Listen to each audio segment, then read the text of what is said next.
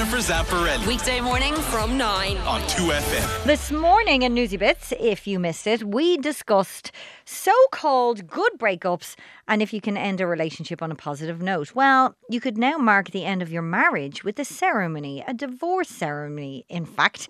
And they are becoming increasingly popular in Ireland. So we wanted to learn more about them. Brenda O'Grady from Laois is an ordained interfaith minister and family celebrant who officiates divorce ceremonies and has joined me in studio. Brenda, good morning. Good morning, Jen. Thanks for coming all the way from Laois, was it? Yes. Oh, yes. fair play to you. Fair play to you. You probably travel all around the country with your job, do you? I do. I'm central, so I'm easily accessible. Yes, for you everywhere. are. Thank God for you. This is quite a new thing. We were dying to talk to you because it just sounds so different. Can you explain what exactly is a divorce ceremony? A divorce ceremony depends on the couple, what they want. I would liaise with the couple, find out what they want and what they want to achieve from it. I try as much as possible to keep it positive and upbeat, and because not all of the marriage was bad. So I try and get them to Well, they did marry each other in Yeah. the first place, so it can't all be bad. So I try and get them to concentrate on the positives and concentrate on the good times. Okay. So a ceremony can look several ways. One particular ceremony that I held was in the park. There were teenage children. They choose the park because they didn't want anyone to know where they were going. Mm-hmm. And the family just took a moment together just to talk about the good times and how just because they were divorced, they were still a family. Yes. And at the end of it, they sang "We Are Family." Stop. And yeah, because that was a song they used to sing in the car when they were going on holidays. Or It sounds whatever. like such a gorgeous thing to do, and I hope they become so popular because it's a lovely way for someone to get closure, I feel. But you began offering this service in 2007 after working as a divorce mediator, is that right? Yeah. Why are divorce parties why are they a good thing for couples? Let's talk about that. What do they bring? I what think do it they brings give? closure. Yeah. And where there's children, I think it brings a certainty and an explanation of what has happened and what's going to happen in the future. I usually try and get a couple, if I have mediated the couple, to agree ground rules for the children and to agree home rules that when they're in both houses that they would have the same rules. And I suppose the ceremony around the divorce gives an opportunity for them that to be explained to them. Talk about the ground rules and the house rules and that. Oh, that's a really, really good idea. How did you get involved in doing the ceremonies? I was a mediator and I also worked with my husband as a legal executive for 20 years. And we were walking out of the court one day after a divorce had been decreed, and the lady turned to me and said, "When am I getting divorced?" And I said, "You just did." That was what the judge said. And she said, "So what happens now?" And I said, "Well, we could make a ceremony of it." And she kind of laughed first, and then the two of them turned to me and they said, "No, let's do it. We need to explain this they had adult children and they needed to explain it to them." I presume a divorce ceremony has to happen because both parties want Not it. necessarily. Really? Sometimes it might be one party just wants to have a ceremony just to mark the end of the marriage, and the other party wants no part of it. Okay, and the guest list. So it generally, I mean, have you ever had a ceremony that's just been the couple? That's what ex-couple? it would always be. Oh, really? And then sometimes children. Sometimes children, sometimes grandchildren. grandparents. Sometimes just one party, and it's more of a healing ceremony for that party. And on the most part with these ceremonies, what's the vibe like? I mean, is it a sad occasion? Is it a really? I mean, they sang "We Are Family" and the one you explained there, but like, is it generally a sad experience? It's sad, but I use the ceremony to develop the good times and to try and make it upbeat. One of the things that I do is I get the couple to stand back to back and to take a step forward for each year of their marriage. And when they're doing that, to think of something good that happened in each year. And it's very healing. Healing. Yeah. Which is one thing that I suppose is so needed after you've spent so long with some person. Particularly now, I think, because when there was a 5-year, that you had to be living apart for 4 years out of the previous 5 years, you had the opportunity to go through all of the emotions.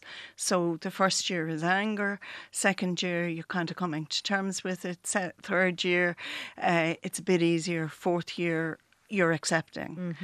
That's because not both parties always want the divorce. With the 2-year change, couples don't have that opportunity. So there can still be a bit of anger there, and it can take some time for that to dissipate. Do you think you could do a divorce party at any time? I'm thinking of my in-laws who were divorced 20 years. Now, would it be, and they tolerate each other, but it wouldn't be the smoothest of relationships? I mean, can people go, oh, we divorced 15 years ago, we want to do a ceremony now? Do you ever get that? I had a couple recently who both wanted to attend their daughter's wedding. And they had never said what they wanted to say to one another. And they had managed for many, many years to avoid one another at family occasions.